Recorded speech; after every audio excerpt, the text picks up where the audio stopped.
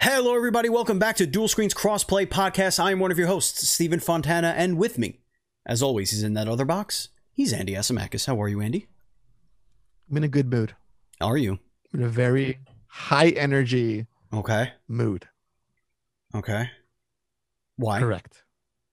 Why? Because there's like good shit on the docket.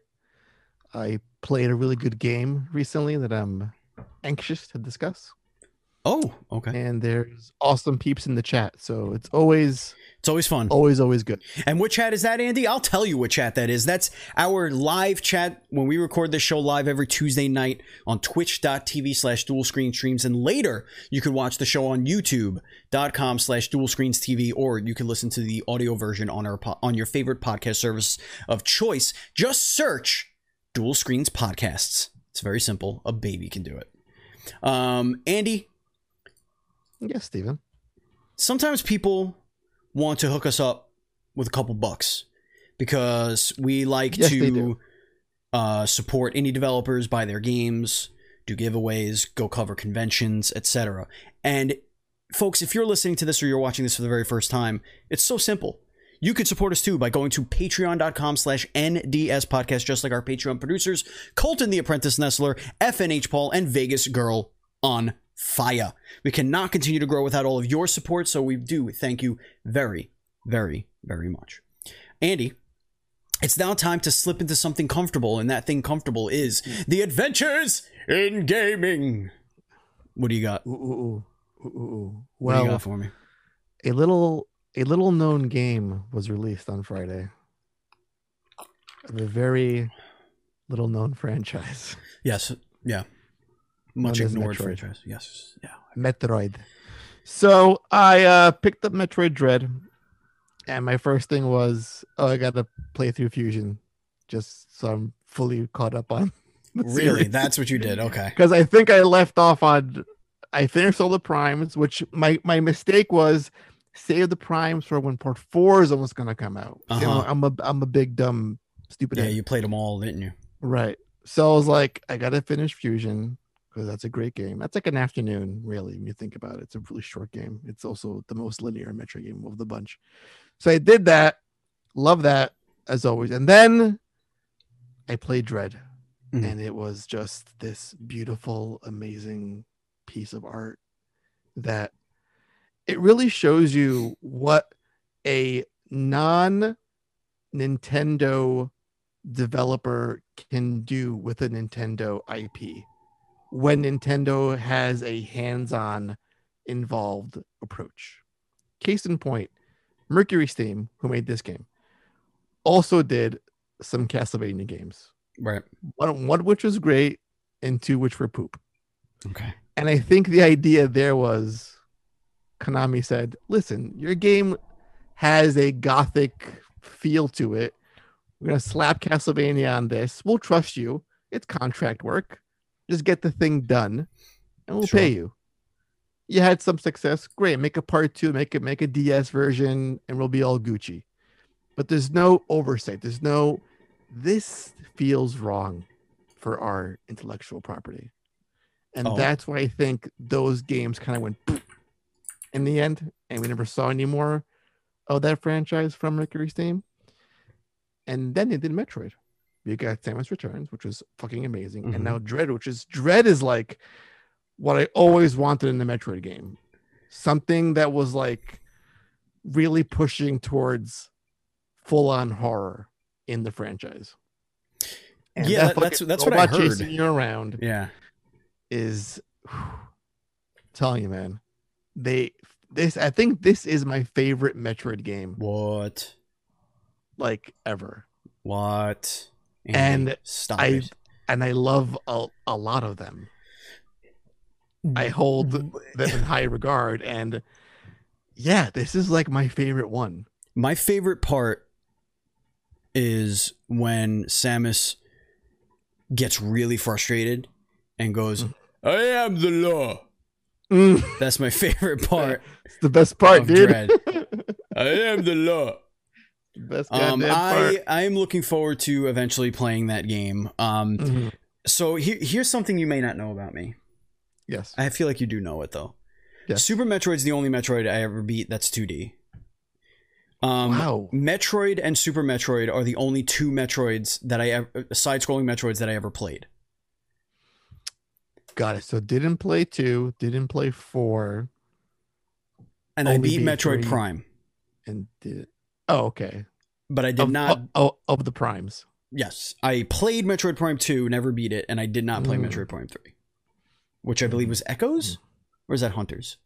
Echoes was the DS version. That's right, Hunters. Right. Yeah. Echoes is 2, and then Corruption is 3. Okay.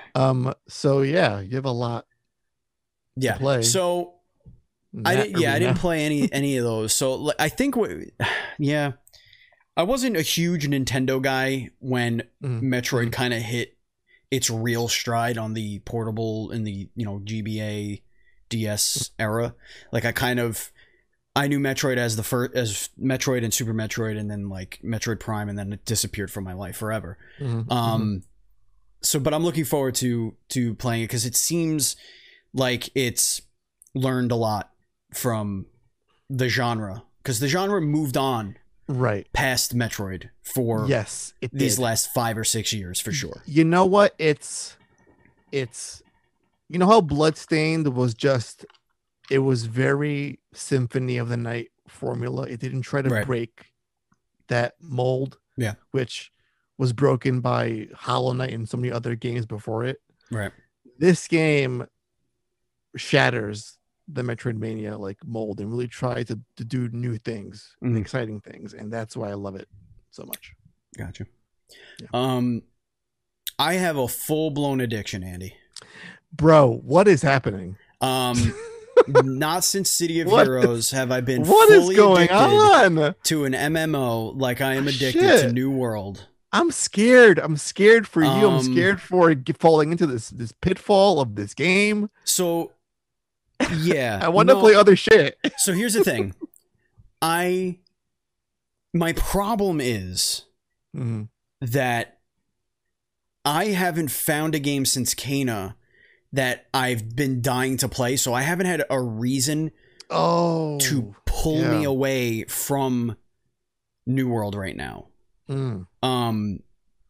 Like, I'm not intrigued enough, and plus I don't really have the money either. Like, that's the other thing. The New World was gifted to me. I have plenty of indie games that I need to catch up to and play with, and play. So I'll be doing that as well in the coming weeks. But New World, man, I think it was made specifically for people who like to play open world RPGs with a gajillion side quests. I don't necessarily think it's really there is like party-based dungeon crawling and expeditions or high level content. There is that stuff, which is what drives MMOs usually. But the thing that really makes up most of this game it has survival elements without the surviving part. So it's a lot of foraging, a lot of crafting, a lot of doing all of that stuff. And the purpose for it is you level up your character with everything you do, like a Skyrim. But you can make things for yourself, or you can make things and sell it. But the map constantly has things to do. It'll be like, here's a couple of blue things. I'll right click and track that quest. Here's a couple of yellow ones. I'll track those. And you're just exploring like, oh shit, iron. Yeah. I mined iron. Oh, a tree. Yeah, I knocked down a bunch of trees. I got some wood now. And like, as you're doing this, you're just leveling up. And the weapons level up. Your weapon abilities level up. based on which weapons you use, and those are basically the classes. But I like kind of made my own class. I'm kind of like a weird dragoon character because I'm using a spear and I have a life staff. So like I'm a healer spear character, high DPS, but also can heal. But I have like, I'm a glass cannon, like I have no health. So Right. like I'm kind of playing that way. But I think there's always something. The carrot at the end of the stick is always directly in front of your face.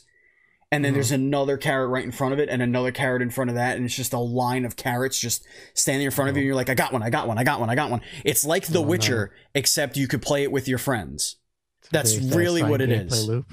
Yeah. It's just constantly hitting your cerebellum, releasing serotonin, and it's just like, yay, you did it, yay, you did it, yay, you did it. Numbers are going up, sounds are happening, you're unlocking something, you're finding something. It's got the Diablo loot loop. It's got the Skyrim exploration and leveling up of your skills. It has survival elements of, say, Valheim, which I really liked. It's got combat kind of like a Witcher. It's Witcher-like combat, really, is what it is. So it's hack and slash, but it's more like you have to parry or dodge and, you know, mix and match your different weapon styles and stuff. You could put oils on your weapons. It's surprisingly deep. The world is cool. It's not blowing me away. Like, I'm not totally in love with everything because it seems very run-of-the-mill, you know, zombie-like creatures, skeletal guys. Right. I'm not really blown away with that yet, but well, I say only, but I'm like halfway to the level cap. But I also haven't been doing any main quests. I'm literally just running around doing all this side bullshit. One of the cool mechanics of it, and it's something that is really interesting, especially for PvP players. So there's PvE and PvP. You could like decide if you want to do PvP. And so there's factions, and these factions are depending on where you're doing missions, what city you're doing missions in, what territory you're doing missions in, you're getting faction tokens in that territory. And eventually a faction will be able to take over that territory. And when you do, you could you could get money from the other factions because anything that they do costs them money. So like if they're going to craft, it costs them money, and that money goes to your city, goes to like the faction, goes to the taxes, gets, you know, spread out to the, I don't know exactly how it gets spread out, but you're basically taxing the other players to function in the town you took over. Oh, wow. So like I could be like, all right, I see a lot of another faction in this city, and we still have the city, but it looks like we're going to lose it. Is it better if I go to a city we don't have that has a lot of my faction running around in it doing quests, abandon this town, let this one fall, but then again, that's the town that I have the highest level like crafting or whatever, because it's all town specific. So it's got a really cool little loop for that. I'm level 29 right now. Let me ask you a quick question. Mm-hmm. Do you see this game, given its immense popularity and impact, being a Game of the Year contender? Yeah, actually I do. It's personally, it's not like my Game of the Year contender. I think this is I'm thinking like how Fortnite became a Game of the Year. Yeah. In that same realm. Like yeah. By those standards, I feel this could also kind of like lean that way. If they can prove that they are not going to abandon the game and add meaningful content before the year's end, and we're getting close to the year's end, if they could add something, it doesn't have to be a huge world expansion, but maybe just show like right now the skins are very limited.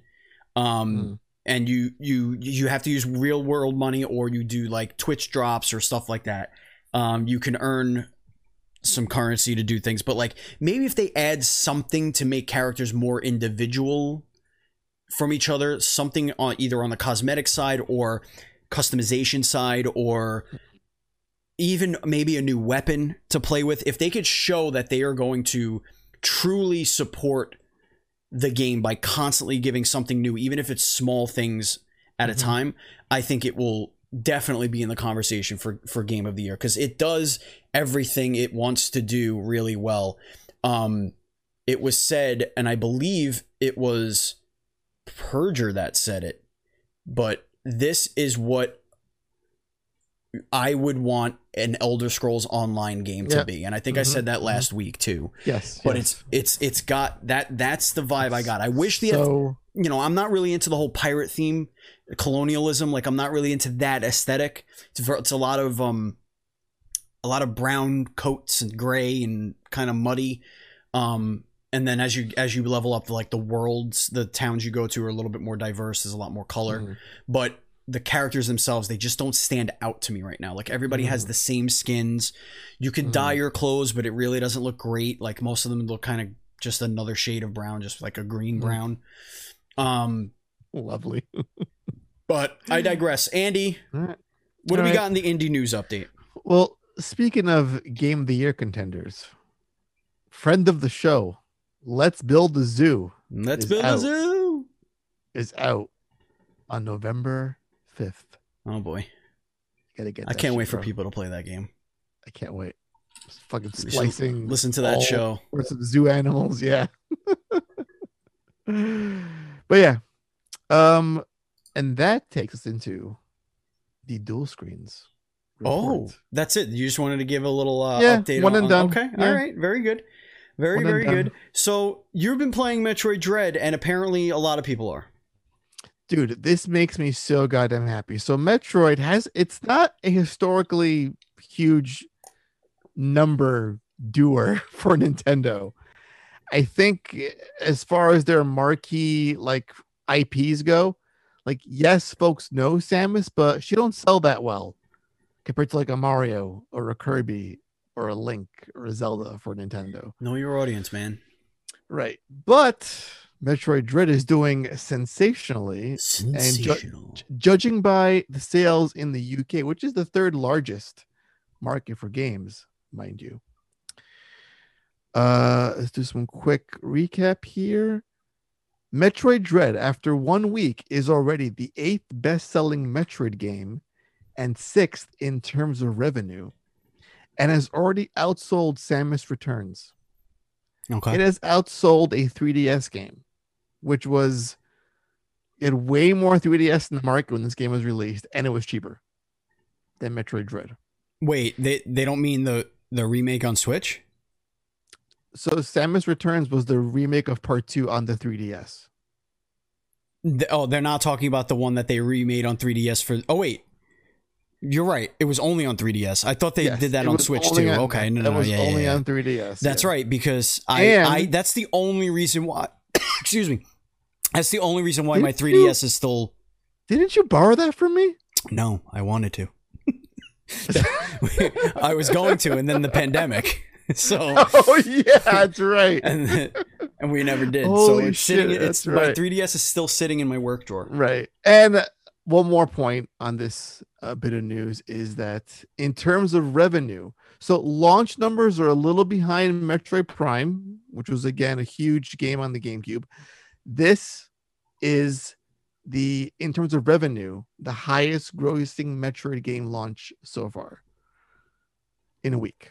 Mm-hmm. So this is big numbers for Metroid Dread, and I have high hopes for Part 4, for Prime 4 to come out sometime soon, because that's going to sell even more than this, I feel. It's really weird that Nintendo looks at Metroid and like Star Fox as, you want to call it B tier, maybe even C tier? Yeah, they're in this weird like black sheep category, I feel, of Nintendo franchises. Like, I think you can throw even Punch-Out in that same category, where it's like people know them, like F-Zero. They love them, but they don't do numbers. And it's like, well, Animal Crossing sells like a quadrillion units in a day.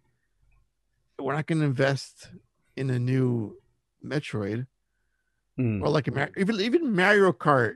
It can't even get us a Part 9 because 8 Deluxe is doing so well. So it's all about sales for them, and thankfully, this means we're going to get more Metroid in the future.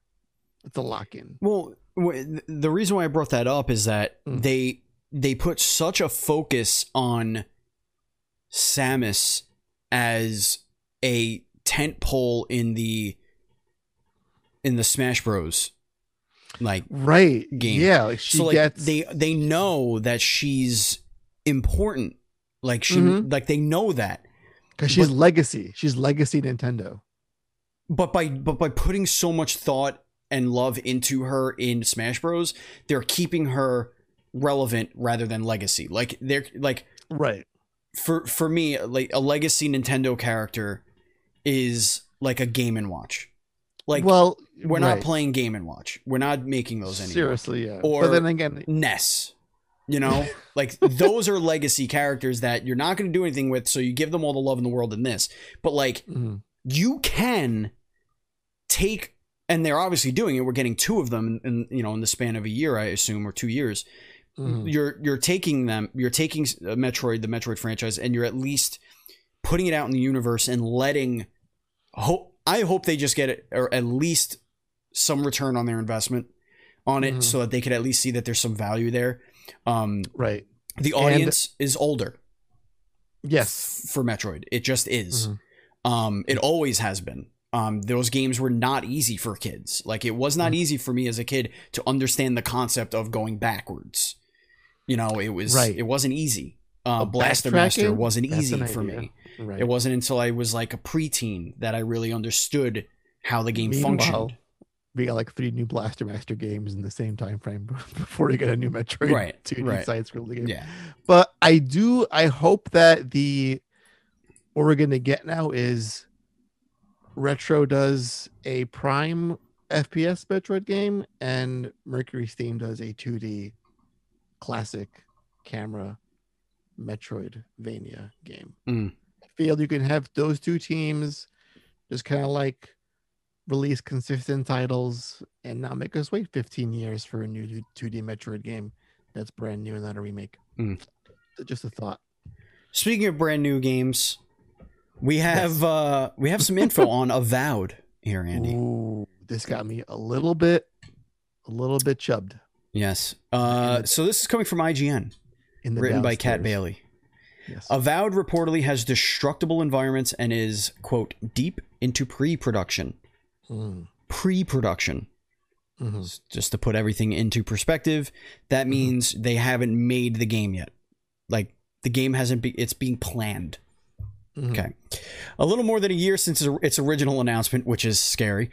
We still know comparatively little about Avowed, the new first RPG from Obsidian, based in the Pillars of Eternity universe. However, a new report from Windows Central appears to shed light on the project, revealing that it's well into pre-production and that it will feature many elements Pillars of Eternity fans are familiar with.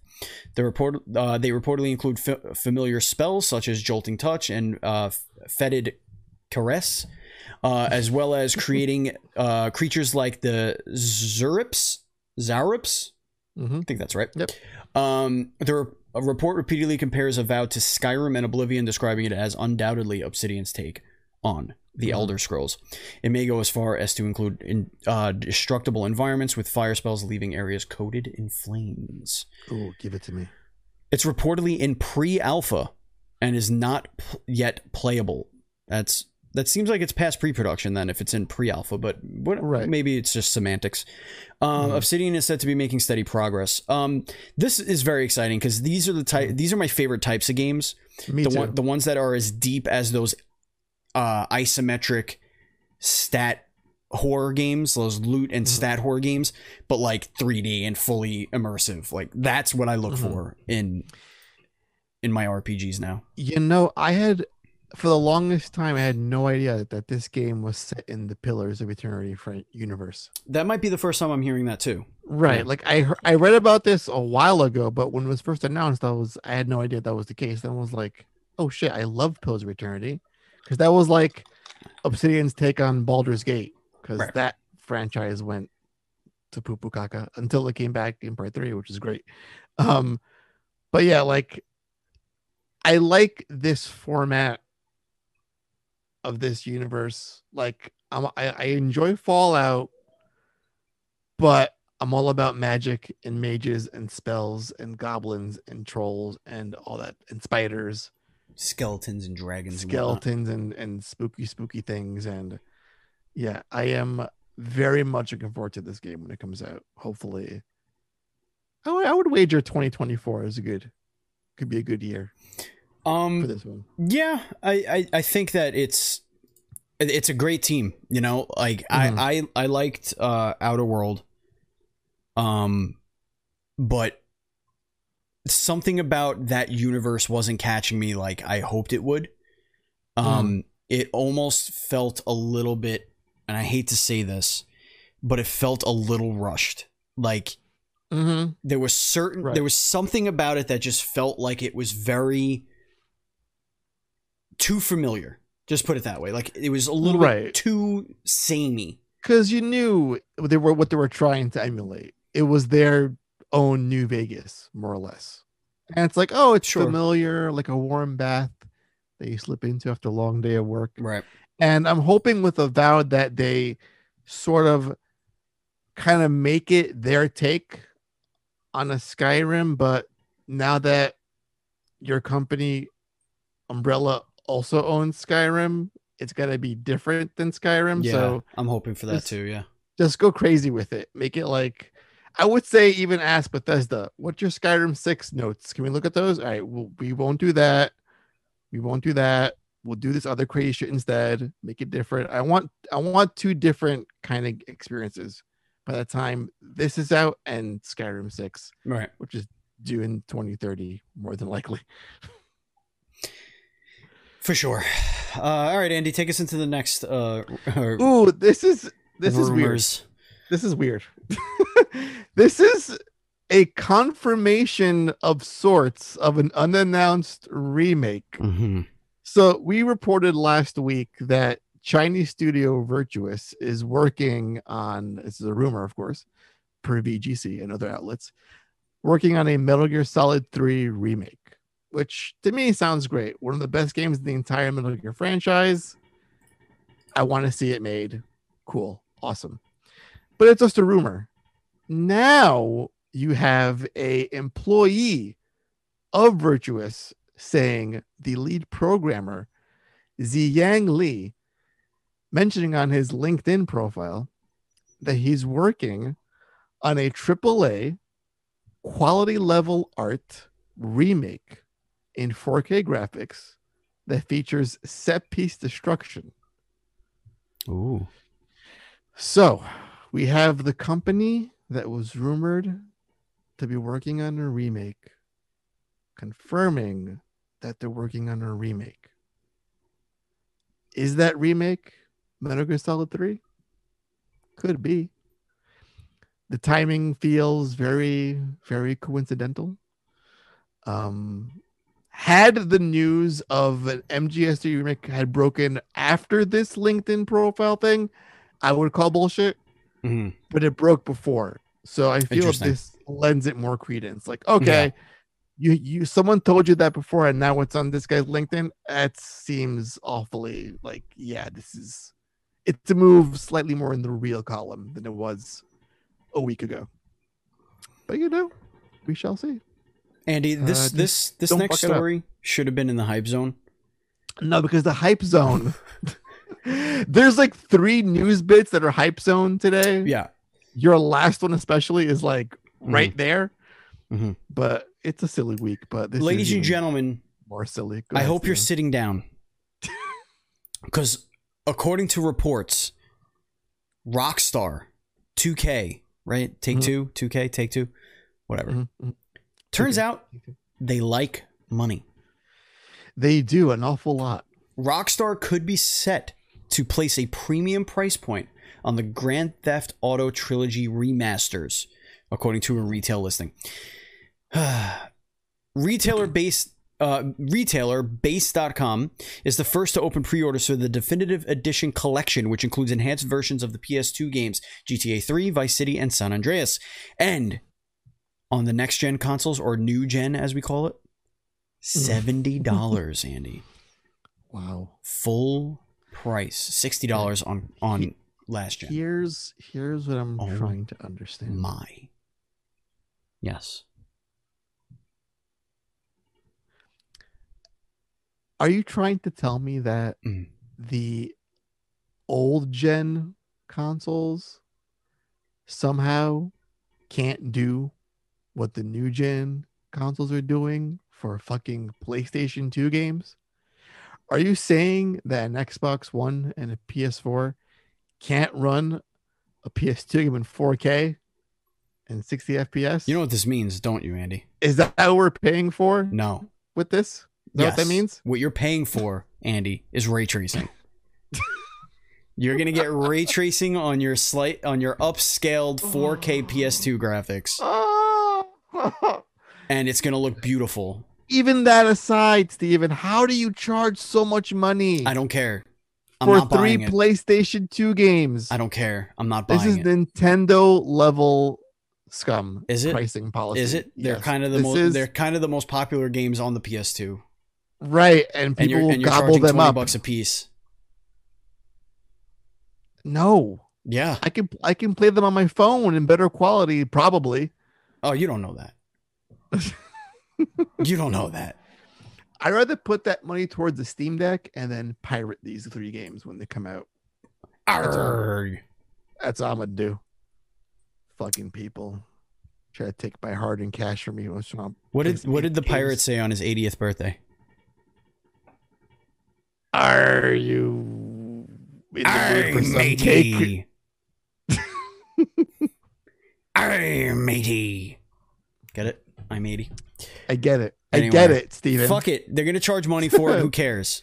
It's dumb. It's dumb. I don't like it. Speaking of money. It's going to sell a lot. Yeah. This is also weird. Right. Yo, China has no chill. No chill. China is like, listen, if we're going to remake Metal Gear, we want to own part of a company that Konami is also involved with somehow. So Tencent has acquired 22% stake in Bloober Team. Bloober Team. They are now the largest stakeholder in the Polish studio, having spent 77.6 million PNL, PNL, I don't know what currency that is, on Polish 22% of its shares. Polish something. Yes. Polish monies. So yeah, Tencent just keeps putting their hands in all the pots, all the things, and I don't like it. Here's what I don't understand.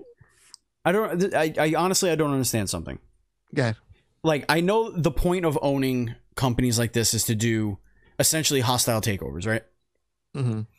I know that they could hide a lot of their losses if they're spending, if they're diversifying, right? Like you could basically write off a lot of loss, offset them.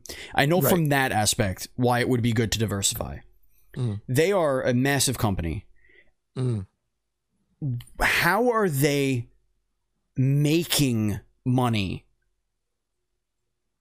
And like, I know as a person, if you play money in the market and you get a return on that money, you could withdraw the money, keep your percentage of the company where it's at, and just sell off profit.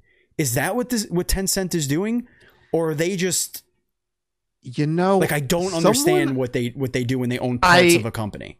I sort of read this theory, which sounds kind of nutty, but hear me out. Boy. What if Tencent is acquiring just enough majority stake in a company, like a Bloober, and then when someone comes along that wants to get the whole piece of the pie, it's like, all right, well, you gotta like give me a decent price because I own most of the shit, and you can't buy it without my say. So give me some really hard cash. That's an option. I mean, they own parts of Clay, Don't Nod, Platinum Games. They own all of Sumo Digital. So they're in a lot of shit. And I'm wondering if having their toes in every, in basically every pool they could put their toes in is the right play, because it's basically the opposite of what like Microsoft does, right? Like Microsoft is like 100% or 0%. Well, yeah, because their intention is, I want to sell Game Pass and get subscribers and have games on our platform. That's to increase revenue. Right. And Nintendo's very similar, except Nintendo will partner up, as will Sony. I mean, Microsoft partners up also, but I feel like Microsoft is more likely to have a good relationship with a partner and then gobble that partner up. Sony's a little slower to do that. And Nintendo is like super hesitant. Like they will not. I can't even think of the last time I heard Nintendo acquires so and so.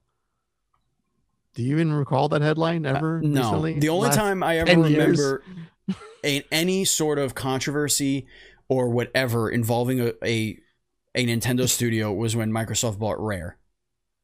Right. That was the only time I ever remember anything weird happening with what I thought was a Nintendo studio. Yeah, because that was like a strict second-party deal with Nintendo. Right. It's like Retro. Retro has been making games for years, and they never think to acquire them. But somehow Retro, I feel, only does work for Nintendo somehow, and no one else bothers them for other projects. It could just be a bandwidth thing, right? Like they could just have too many contracts. Like they have big contracts. They don't have a huge, staff or a big enough staff to take on multiple contracts like that. Like our friends or our friends at a studio to be named that won't be named because I think it's embargoed information. Yes. So yeah. I think Tencent's scary. Let me just put it this way. Tencent is scaring me because I don't understand how I don't understand how a major corporation diversifying because they're not diversifying product. They're diversifying IP in one product. Like they're in one major, well, obviously they're in other major, but like the one that they keep getting known for are the video game stuff, and they're just continuing to buy little pieces here and there, and I don't know what the end goal is here. Didn't they also get a huge chunk of what is that fucking Quantic Dream? I think so. Yeah. I think they did that one too. Yep. Yeah. So it's just like, what is the end result in all this? I don't know. But I don't do they have any part? I feel like they have a part of THQ Nordic. I could be making that up in my head. Yeah. I think they have like a part of something else. I don't know. I don't know. Well, listen, this is the final story in the dual screens report. See, this is what I was telling you. This is almost hype. This is hype worthy, but I told you. This is good. We have plenty of animal lovers. We do in the house. Plenty of animal lovers. But none love animals more than PETA. PETA is up in arms, ready to fucking just come to blows with Far Cry 6 developers. Ready to go. Because there is cockfighting in Far Cry 6. And it's not just cockfighting. It's a full-on minigame. You gotta read the quote. Okay, here we go. Here's the quote that says, this the first line. Yep. Turning a horrific blood sport like cockfighting into a Mortal Kombat style video game match is a far cry from real innovation, and today's society is strongly opposed to forcing animals to fight to the death. Did they think the pun would work in their favor?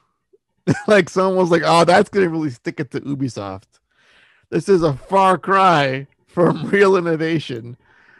PETA, I there again. I am all about animal love and not treating animals cruelly and like torturing them. I get it. But in a game where you can blow people's heads off, Andy, you're missing the point. And go on. Listen, I love you, but you're missing the point here. Congress has fought about how video games make children violent for decades. Obviously, where PETA is worried that this is going to teach chickens to fight and roosters to fight each other. Oh my God. They're learning bad behavior from watching Mortal Cockfight. This is it. That's what this is all about. Because they're teaching your young cocks how to wear sharp sharp claws and slice each other up. Yep. And it's also, you know, getting Scorpion and Sub-Zero colors on them as well. Right. PETA, I appreciate a lot of the work you do. I do. Mm-hmm. There has to be a point at which you decide that a battle is far too dumb to fight. Yeah, it's like it gets to a point where it's just cringy enough where you want bad things to happen to chickens just to piss off PETA. No, I'm not going to say that. I'm not going to say that. But what I will say is this makes me far less likely to want to support PETA when they're doing something that isn't ridiculous. Right. Like that, like it's the boy who cried wolf, you know? Right. Like, it just fucking stop it. It's a video game. We're not teaching our kids to go out and buy roosters and have them fight each other. It's a crime in the game. It's funny, kind of, the way they parody fighting games, but it's not like I don't know. Go to movie sets and, you know, fight for the animal rights over there when like dogs die on movie sets or horses die on movie sets. We go do that. Like, go ahead, go do that. Or like real cockfighting. Go after the real cockfighting that's happening in the world. Now, here's my only concern. This is the one part I could side with PETA on. Okay. What kind of research did the team do to understand cockfighting? Because clearly they had to have known that these cocks are dressed up like Scorpion and so, you know, I'm gonna watch a little bit of this if you don't mind. Oh, it's hilarious, dude. It is fucking hysterical. They have to know something. And it's like we have games that are about hunting, like based off of hunting brands, like those Cabela games. Right. That exist, and there's no humor. It's just you and a gun and a poorly rendered deer that you're shooting at for sport, and yet a fun, cheeky cockfighting game in a Far Cry. This is ridiculous, Andy, because it's not even like they're doing. Okay, well, some of the moves are realistic, but they're doing like wing attacks. And I know that they have their problem with Pokemon too, so I'm not going to get into that. But this is like...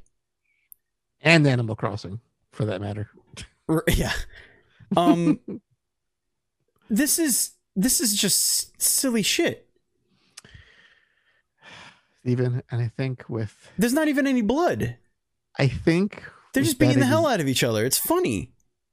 I think with that exact phrase, silly shit, yeah. we should go into the hype zone. Please do, Andy. I'm sorry. I'm mesmerized by this because... Speaking of chickens... I want to know where the love is for horses, because that My Little Pony brawler is out there. Okay? Yeah, that exists. Speaking of chicken, this is the weirdest internet beef I've ever seen. What the fuck is this, Andy? I saw this today too, and I'm like, what is happening on the internet? Go ahead.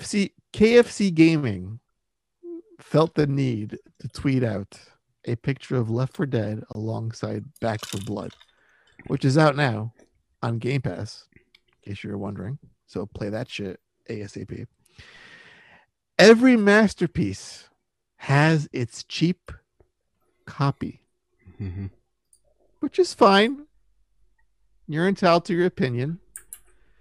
But then Turtle Rock Studios, the makers of Back 4 Blood, which is also has some team members for Left 4 Dead, so it's like whatever, had this to say: 11 herbs and spices and still no taste. What in the actual fuck is happening on Twitter?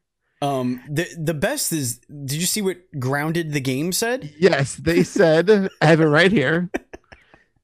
They out here clearly forgetting what they did to Popeye's chicken sandwich. And you had like Insomniac Games chiming in. So many people were weighing in on this one stupid tweet. And there's like chicken gifts and Popeye's chicken sandwiches. And it just goes on. And the brain cells die a little bit more with each passing tweet. What prompted this? What brought this upon the world? Is this just, I don't know what.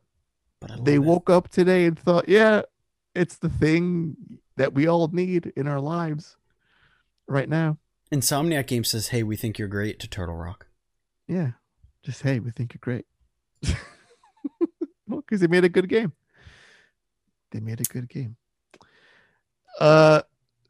Yeah, that'll do it for the hype zone, Steven. That was a lot of chicken. I couldn't believe, and you know what? KFC, as much as I would like to say that they shouldn't be an authority on video games, they do have a video game console out. You know who doesn't? Turtle Rock. Right. But they also aren't an authority on chicken either. So no, but how good are they with their gaming console? So there's that. That's true. To consider. That's true. that is something that happened. Goodness gracious. Wrong. Anyway. Yes. Oh yeah, and KFC has a video game, the Colonel Sanders dating game. That's right, Miss Envy. Yeah. There's also that. That is going to do it for the show, Andy. That brings us to the end. We got it. We did it. We nailed it. We nailed this one like a split hog. I still don't know what that means, and I don't want to Google it because I'm afraid. I'll do it for you. I think it was in Talladega Nights. Nailed it like a you nailed that hog. Like a split hog. I don't know. Let's see what the meaning is. I'll tell you right now. Okay, is it Urban Dictionary? More than likely. Okay. Please let me know. When you're hog splitting, if you hit it hard enough to split in one go, you've nailed it. What is a hog splitting? Is it like an actual hog split? Like, well, that's what I'm worried about. Imagine a log. And it is Talladega Nights. That was a hell of a grace. That was a hell of a grace, man. You nailed that like a split hog. It's hog, right? Like HOG? Yeah, it is hog. But I'm saying, like, is it like when you split logs? Like you're splitting an actual pig in half? Is that what splitting is? Hog splitting. But it is why southern would you do that saying. To a hog? Before you cook it, you roast it on. Oh, maybe. I don't know. Yeah, maybe. Because you do. You kind of you put when you spit. Wait. Okay, please confirm. This is the high quality content. Right. Control F hog. Miss Envy says it's a butcher thing. Right. Yeah, that's what I was thinking too. Like something with cutting a pig in half or cutting it in some way is splitting a hog. And if you do it in one go, you've nailed the hog split. Got it. It's like you just go, it's like filleting a fish where you're like, swah! Right. Poor piggies. We love pigs around here. They're the most intelligent creatures outside of dolphins. And very delicious. Yes, we understand that. But, we love pigs. Right. Take us out of the show. Pigs are great. Please don't hate us, PETA. please. No, please hate us, PETA. I don't mind that hate at all. We're not cock or pig fighting around here. Mm-hmm. None of that happening here. Anyway, ladies and gentlemen, that is going to do it for the Dual Screens Crossplay podcast. I'm one of your hosts, Stephen Fontana, saying goodbye to you. Andy, did you have a good show? Yeah, I think some cockfighting right now. I almost went into the intro again to the show. I almost just started the show over again. A jump start for next week while we're here. I'm there. Just do it again, but with different news. Folks, if you want to follow us. Wow, what is happening today? Hold on, I need a drink. This is what happens when I don't have my proper beverage. Right. But you had the grapefruit. I did, but it's basically just water though. It doesn't have the bubbles like I like it because the ice destroys it. I hate it. Follow us on social media. We are at dual_screens. I'm at Batchild27. Andy's at PatsGuy. Purger is at It's Purger. And yes, he will be making a return soon. Soon. You could also follow Corey at The Grounded Gamer. Hit the follow button on twitch.tv/dual-screen-streams. Hit the sub button on youtube.com/dual-screens-tv. Thank you so much for watching and listening. And as always, please be excellent to each other.